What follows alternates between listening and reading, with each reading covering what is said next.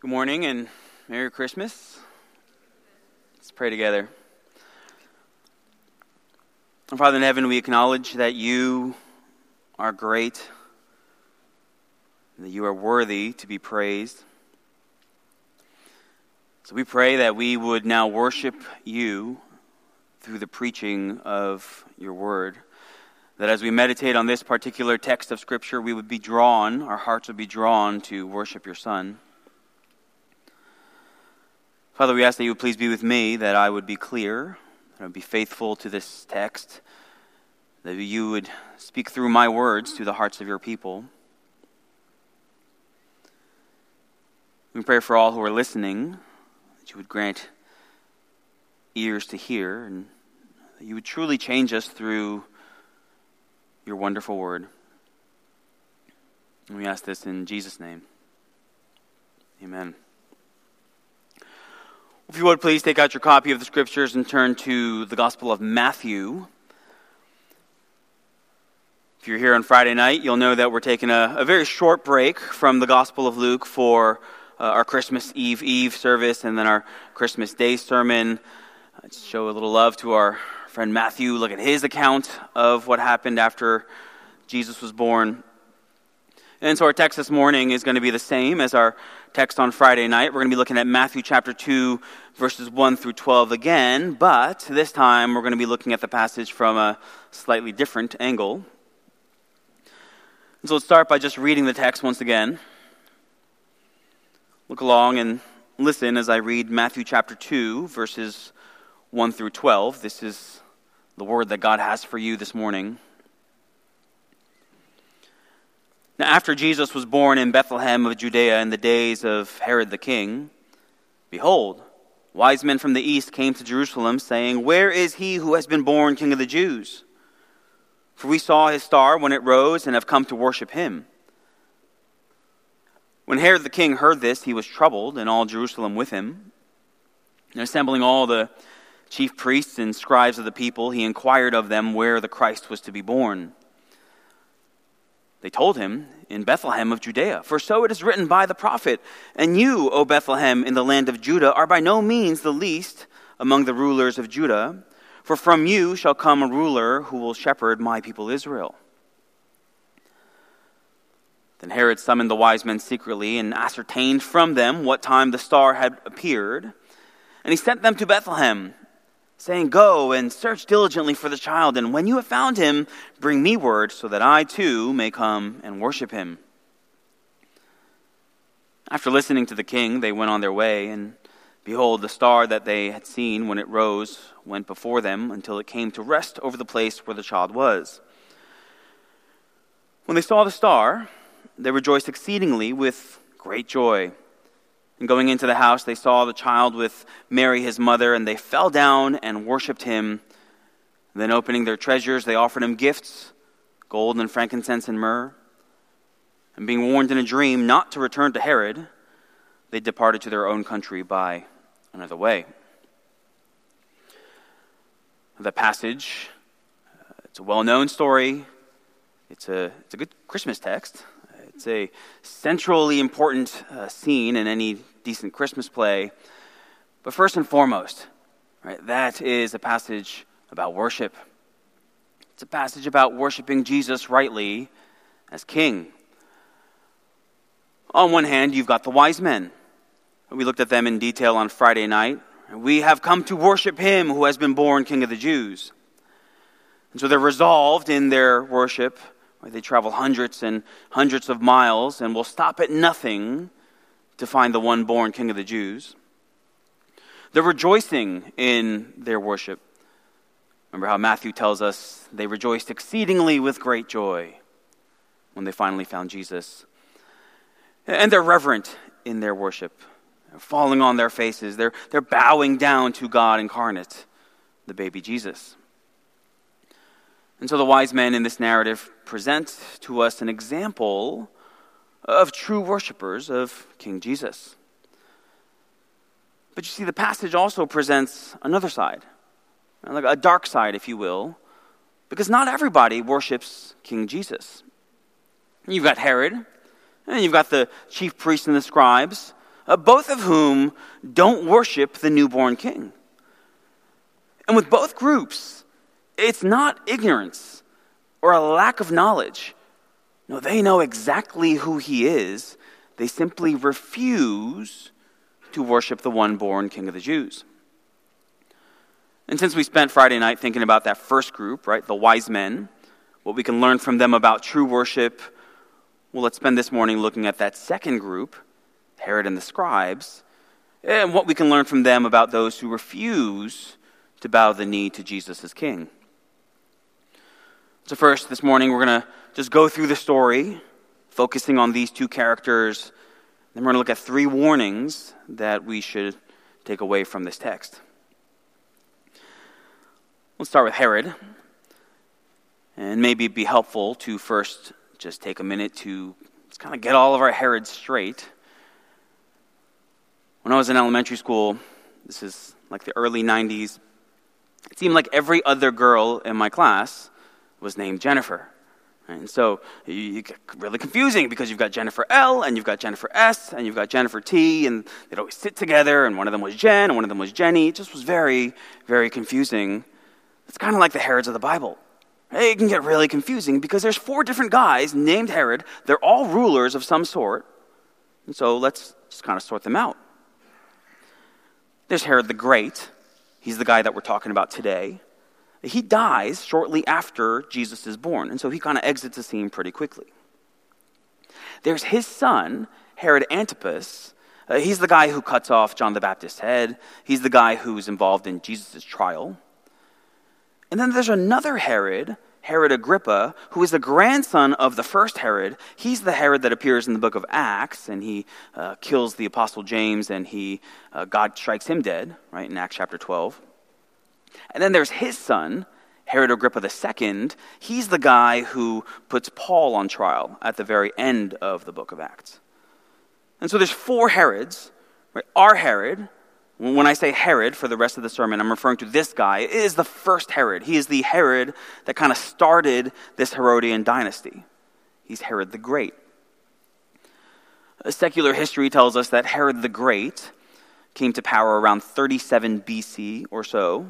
The Romans made him ruler over that area of Judea, and they gave him the title King of the Jews because his subjects were primarily the Jewish people. Now, Herod himself was not Jewish. He's an Edomite, but he is made ruler over the Jewish people. And Herod rules for over 3 decades, and he was known for being a very savvy politician and diplomat, and also known for his amazing building projects. Right, his most famous and biblically relevant building project, of course, was refurbishing and renovating and expanding the temple in Jerusalem that the exiles who returned to the land built in the book of Ezra. Right, he refurbishes that whole thing. And so when the Jews say to Jesus, right, John chapter 2, it has taken 46 years to build this temple, and will you raise it up in 3 days? They're referring to that building project that Herod the Great started. But Herod is also known for being a really ruthless and cruel king. If you know the history of that region, the centuries before, you'll know that it was an area that was always under turmoil and political struggle and fighting and wars, and like power is constantly changing hands there. Herod's very aware of that, and so he's constantly fearful of threats to his power. Just like Shakespeare said, right? Uneasy is the head that wears the crown. That uneasiness for Herod, it manifested itself in some really horrible things that he did, even killing his own wife and his own sons, having them put to death to eliminate these threats, right? Secure and consolidate his power. So now imagine that you're King Herod. You have held that title, King of the Jews, for the last 30-something years. You've gone to extreme lengths to eliminate any threats to your throne. And now you hear there's some wise men from the east. They've come into Jerusalem, and they're asking, where is he who has been born King of the Jews? It's King of the Jews. That's my title. That's who I am. And so verse 3, when Herod the king heard this, he was troubled. Other translations have deeply disturbed, like this is really shaking him to the core. So instead of worshiping him, as the wise men have come to do, Herod becomes desperate to get rid of him. But think about it. Surely a man with as many enemies as Herod, who's held on to his throne and his power for 3 decades by any means necessary, like surely he has had to ward off many, many challengers to his throne. Many threats to power, some even from his own house. So the question is, like, what's the big deal? Like, why is he so troubled by some yet unsubstantiated rumblings from some foreigners who have come from the east? Well, for one, these dudes are talking about following a star, and so there's something wacky and supernatural going on here. And they're talking about worshiping him, and so clearly this is no ordinary challenger to his power. But it's also that this particular threat was born King of the Jews. Born King of the Jews. And so the threat is not one of like potential rebellion or assassination or overthrow. No, the threat here is a challenge to legitimacy. This one who has been born King of the Jews, he has the birthright to be the King of the Jews. A birthright that Herod himself doesn't have. You see, we're kind of jumping into the middle of Matthew here, right? We're just kind of picking up this story in the middle of chapter 2. But we need to remember that this book was meant to be read from beginning to end. And so by the time we get to this story, we're supposed to have already read chapter 1, which means we're supposed to have already read the genealogy that starts the book off. Now, if you're wondering why in the world would you start a book with a genealogy, well, part of the answer is to prove legally that Jesus, through his descent from King David and the kings that followed him, that Jesus was a true heir to the title King of the Jews. Herod can't trace his lineage back to King David. Herod's not even a Jew. And so Rome might call him King of the Jews, but Herod knows. And Matthew's readers at this point know, we know, this man is not the true, legit King of the Jews. He does not have the birthright. He does not have the genealogy. And so Herod panics because he realizes the true King of the Jews, the one whose title I have usurped illegitimately for the last 3 decades, that King of the Jews has arrived. And Herod's one of those people, maybe you've got an uncle like this, like when he's troubled, like everybody's troubled. All Jerusalem with him is troubled, probably because they know just how crazy he is. They know that if Herod feels threatened, like there's no telling what he would do. Like, would he be crazy enough to, I don't know, kill all the children in the region, 2 years old and younger? Yeah, he's that crazy. And so everybody is troubled. But Herod needs some answers here. So he gathers the chief priests, he gathers the scribes, and he asks them, look at verse 4, where the Christ was to be born. If you're paying attention, that's 2 more hints in that verse that Herod has at least some understanding that this is no ordinary threat to his throne. It's what Herod calls the baby and who Herod consults for help. First, consider what he calls him. He asks where the Christ was to be born. He doesn't just ask, where is this king going to be born? He asks where the Christ was to be born. Christ, that's the Greek word for the Hebrew Messiah, referring to the long-awaited Savior of God's people, the one who would come from King David's line to sit on David's throne forever.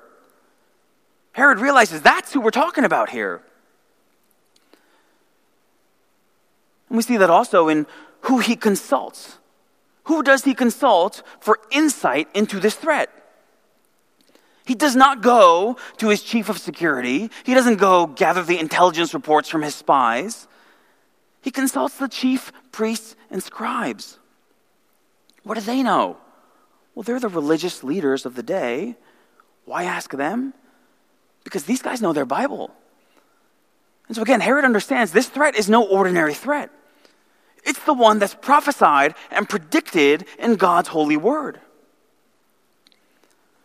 So we're talking about the one who God himself promised to send to rule and reign over his people. And so if we want more information on him, we've got to ask the chief priests and the scribes. See, I think oftentimes we kind of underestimate Herod. But as we study this text, it just seems more and more obvious that he's more aware of what's going on than we might typically give him credit for. What about these other guys, the chief priests and the scribes? Well, who were they? They were the religious elite of first century Judaism. The chief priests, these guys are descendants of Aaron. They serve around the temple in various ways. And the scribes, these guys are like the theologians. They study the law. They write commentaries on the law. They taught their interpretations of the law. And so these guys are not just those who the rest of the Jewish society would look up to as kind of religious heroes. But importantly for our context here, these are guys who know the Old Testament inside and out. Let's look at the dialogue here. Herod asks them, right, where the Christ is to be born. Look at verse 4. Assembling all the chief priests and scribes of the people, he inquired of them where the Christ was to be born. And they're not like, all right, Herod, just give us a little time. We'll look this one up and get back to you. There's not even hesitation.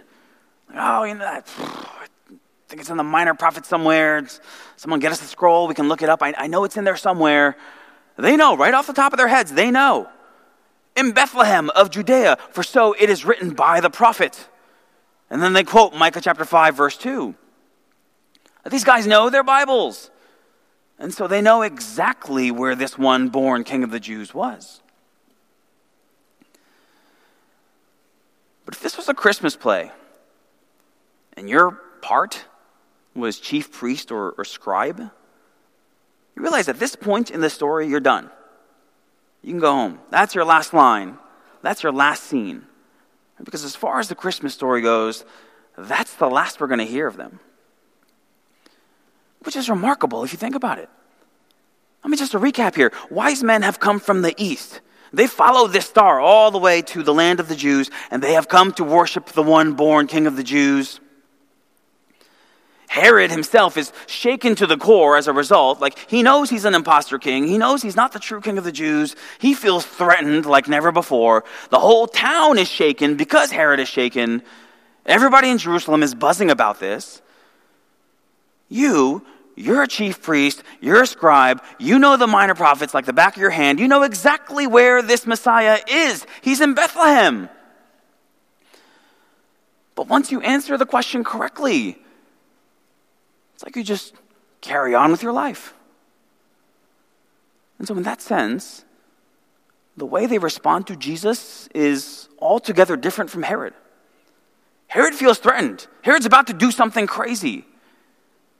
But these chief priests and scribes, I think the best way to describe their response to the birth of the King of the Jews is apathy. They just don't really seem to care. They don't say, hey, we should go with these wise men to Bethlehem. Check this out for ourselves. Bethlehem isn't on the other side of the world. Bethlehem is 6 miles from Jerusalem. You can get there in no time. But they refuse to worship. What a contrast with the wise men who would stop at nothing to worship the Messiah. So their rejection of King Jesus, very different from Herod's rejection of King Jesus. It's a rejection due to apathy and indifference, but it's rejection nonetheless. And perhaps, if you think about it, of those two rejections, it's the more surprising. Because you remember who Herod is. Herod's an Edomite. And the Edomites have been rejecting the Israelites since, so to speak, the days of Esau rejecting Jacob. So it's not a surprise that an Edomite descended from Esau is rejecting the Jewish Messiah descended from Jacob. But the chief priests and the scribes, these guys are not only Jews, but when it came to the things of God, right, these are like the preeminent Jews. These are the Hebrew of Hebrews, to use a Pauline term. Right? For them to reject the Messiah from their own people, especially when Gentiles from the east have come to worship him. It's shocking. But it's exactly what John says in the prologue to his gospel. John 1, he came to his own, and his own people, we're talking scribes, we're talking chief priests, did not receive him. But to all who did receive him, who believed in his name, now we're talking about the wise men from the east, he gave the right to become children of God, who were born not of blood, nor of the will of the flesh, nor of the will of man, but of God. So the chief priests and the scribes, right, they're done. Exit stage left. Now we're shifting back to King Herod. Look at verse 7. He summons the wise men secretly. Hey, I want you guys to go to Bethlehem. I want you to find this child. And then when you do, I want you to come back and I want you to tell me so that I too may go and worship him. Now, why would Herod summon the wise men secretly? Like, why has this got to be a covert operation? I think it's because everybody else in town knows how crazy and insecure Herod is about holding on to his power. And so if people found out that Herod is sending this delegation to Bethlehem to search for the one born king of the Jews, well, everybody knows that he's up to no good. Now, whether they could or would stop him is another question.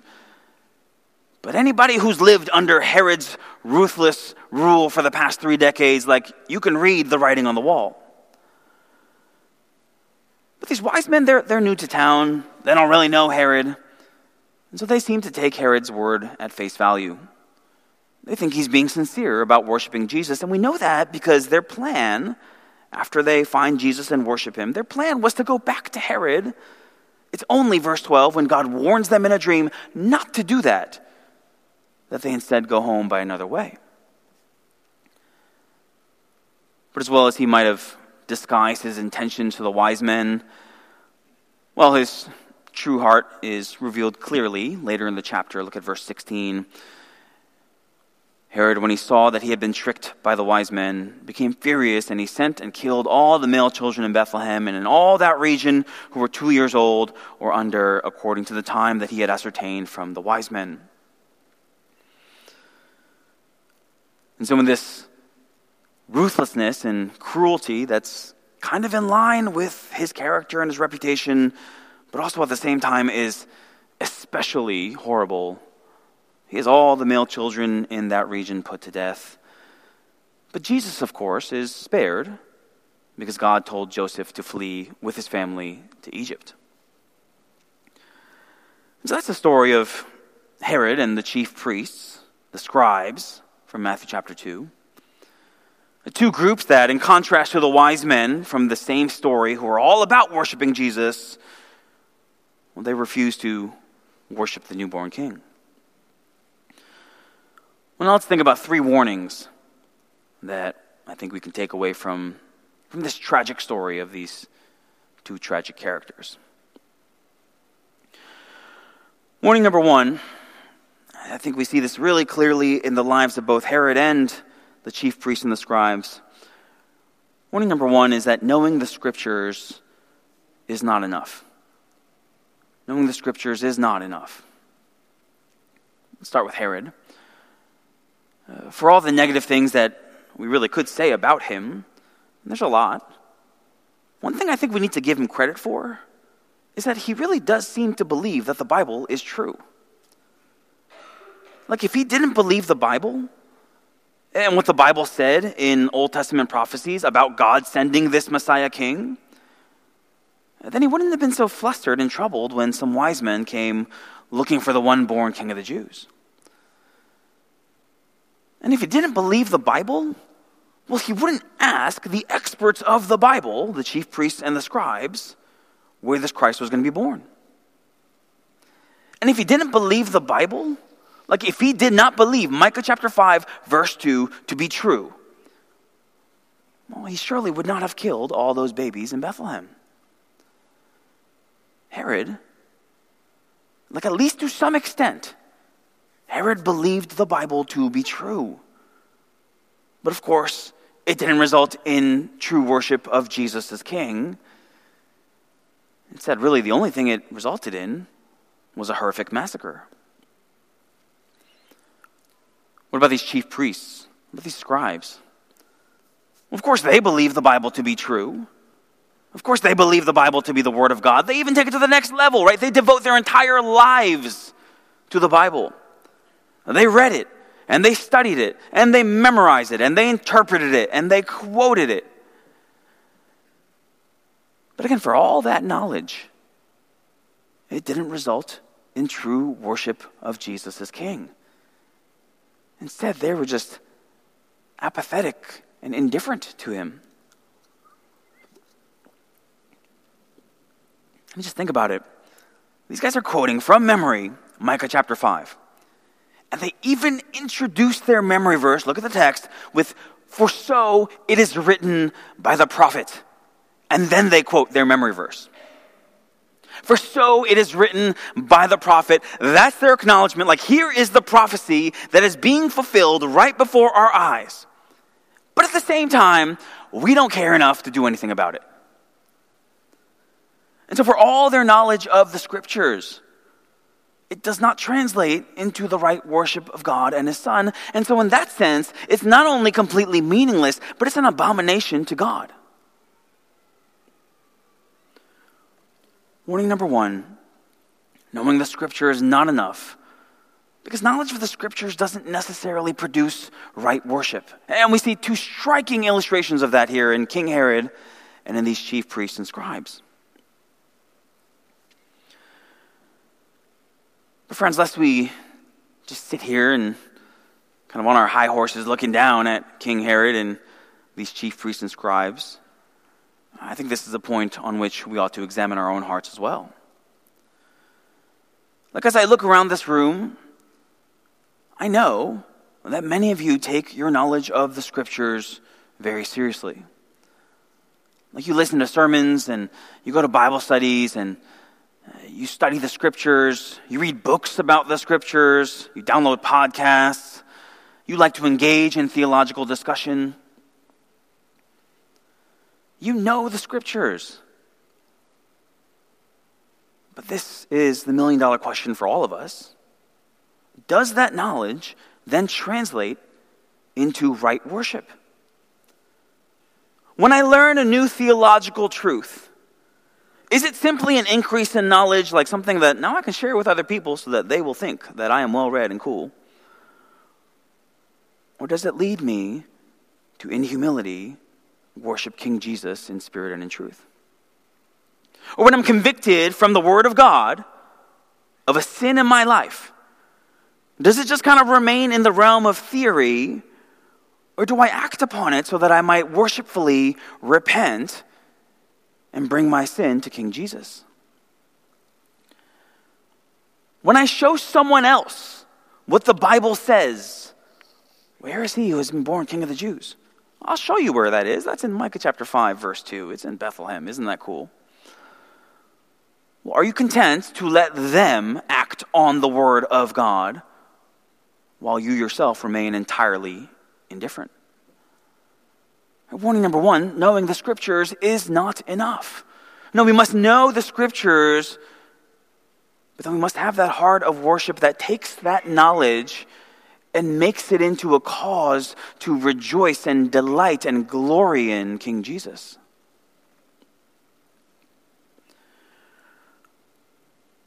Warning number 2 is to beware of hardening hearts. Beware of hardening hearts. We talked about the chief priests and the scribes, their shocking apathy towards the birth of the Messiah, just content to do nothing.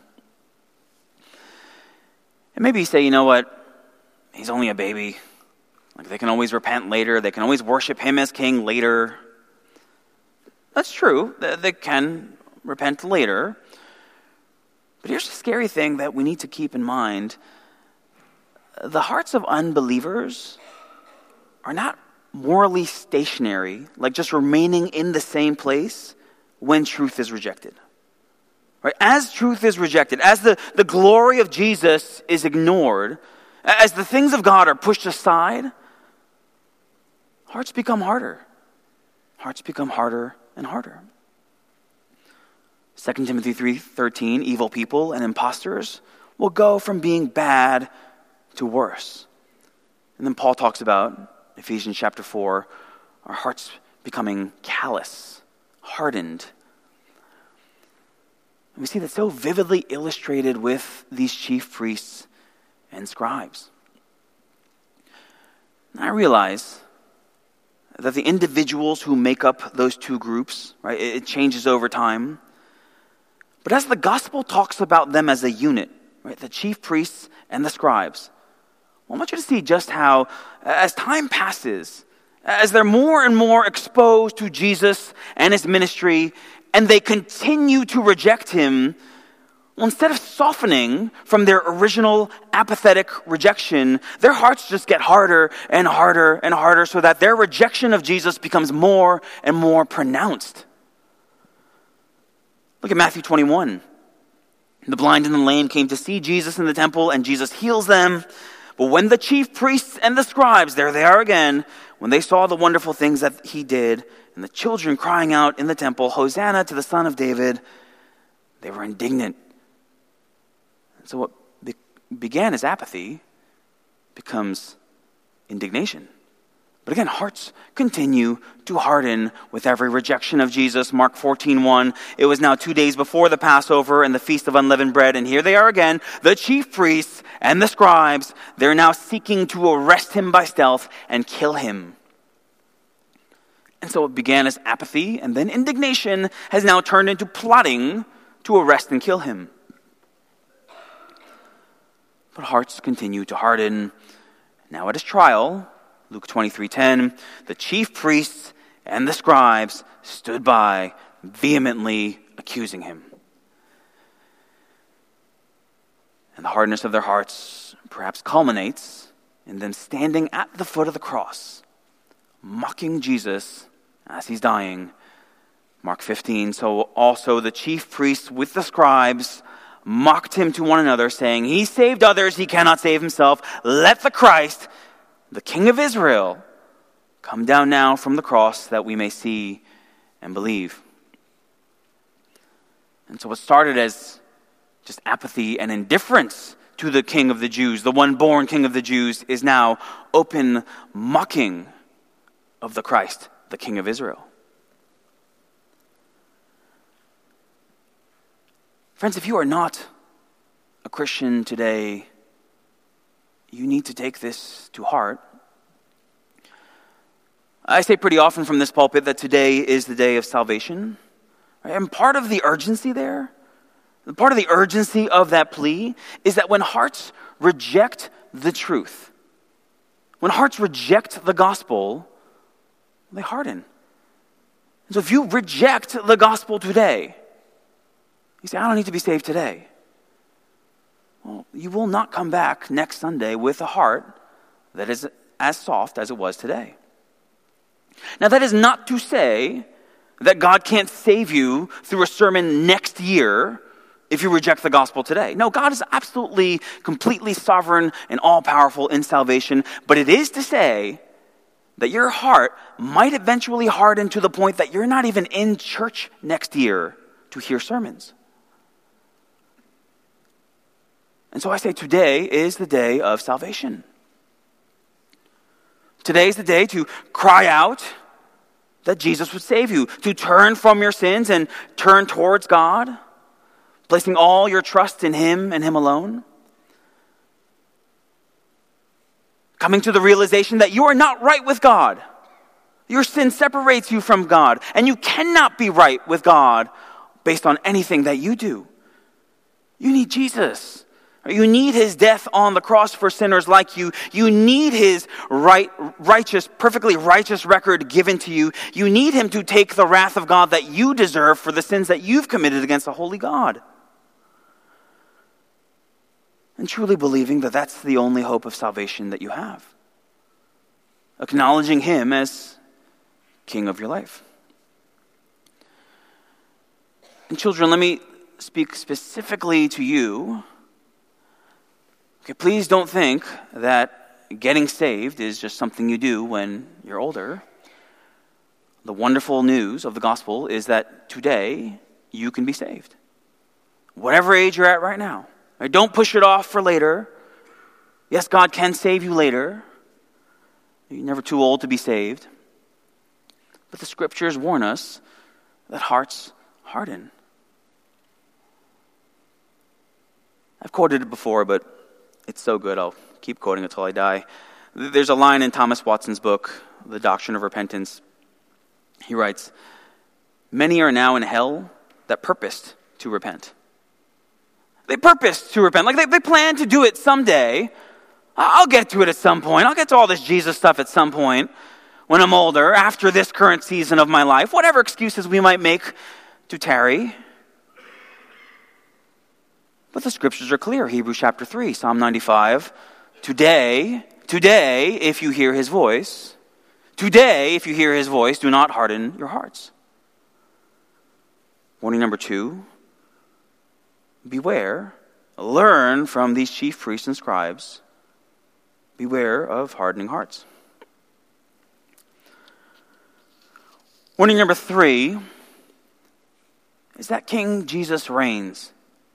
King Jesus reigns no matter what.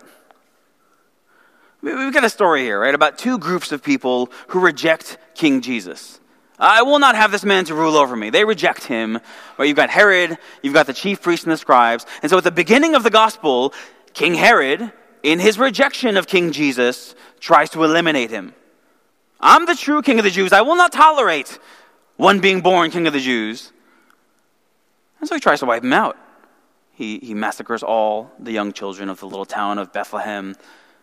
But of course, you can't get rid of King Jesus like that. And then at the end of the gospel, it's the chief priests and the scribes now who are playing the prominent role in trying to eliminate the threat of King Jesus. And you might remember, at his crucifixion, that very topic comes up, the topic of his kingship. Remember, Pilate asks them a question. Hey, chief priests, hey, scribes, shall I crucify your king? And you remember their response, John 19:15, we have no king but Caesar. And so Herod tries to eliminate the king. The chief priests and scribes try to deny him as king. But here's the thing, Jesus is still the king. In his birth, he's the one born king of the Jews. In his death, he's the king of the Jews. And there's this beautifully ironic scene at his crucifixion that I think powerfully illustrates this. It's in the middle of John 19, starting in verse 18. There they crucified him, and with him 2 others, one on either side, and Jesus between them. Pilate wrote an inscription and put it on the cross. It read, Jesus of Nazareth, the King of the Jews. The King of the Jews. Many of the Jews read this inscription, for the place where Jesus was crucified was near the city, and it was written in Aramaic, in Latin, and in Greek. So the chief priests, here they are again, the chief priests of the Jews said to Pilate, do not write the King of the Jews, because we reject him. But rather, this man said, I am King of the Jews. And what's Pilate's response? What I have written, I have written. And so he unwittingly testifies to the truth. That Jesus is the true King of the Jews, and no one, not Herod the Great, not the chief priests and scribes, not Pilate, no one is changing that truth. Jesus reigns. And he shows this most powerfully in the fact that after that crucifixion, he doesn't stay dead, but he rises again in victory over death to rule and reign as king forevermore. So one final time this morning, I plead with those of you who are not Christians to repent and believe today. Because here's the thing. Herod, chief priests and scribes, they found out the hard way that regardless of the fact that they rejected Jesus as king, he's still the king. And you may continue to reject Jesus. I will not have this man to rule over me. But you're going to find out that same truth one day. But if you continue to reject him, it's not going to be from the glories of heaven. It's going to be from the agonies of hell. Philippians 2, therefore God has highly exalted him, bestowed on him the name that is above every name, so that at the name of Jesus every knee should bow. Every knee in heaven and on earth and under the earth, and every tongue confess that Jesus Christ is Lord, to the glory of God the Father. So warning number 3 is that regardless of whether you will have him to be your king or not, King Jesus reigns. And today is your chance to joyfully submit under his gracious rule. But friends, at the same time, what is a warning to unbelievers, a stern warning to unbelievers that King Jesus reigns, at the same time for God's people, that is the single greatest comfort in the world. That is something worth meditating on this Christmas. That the one born King of the Jews on that first Christmas day, well, he's the one who's come to save us, and he now rules and reigns as king forever.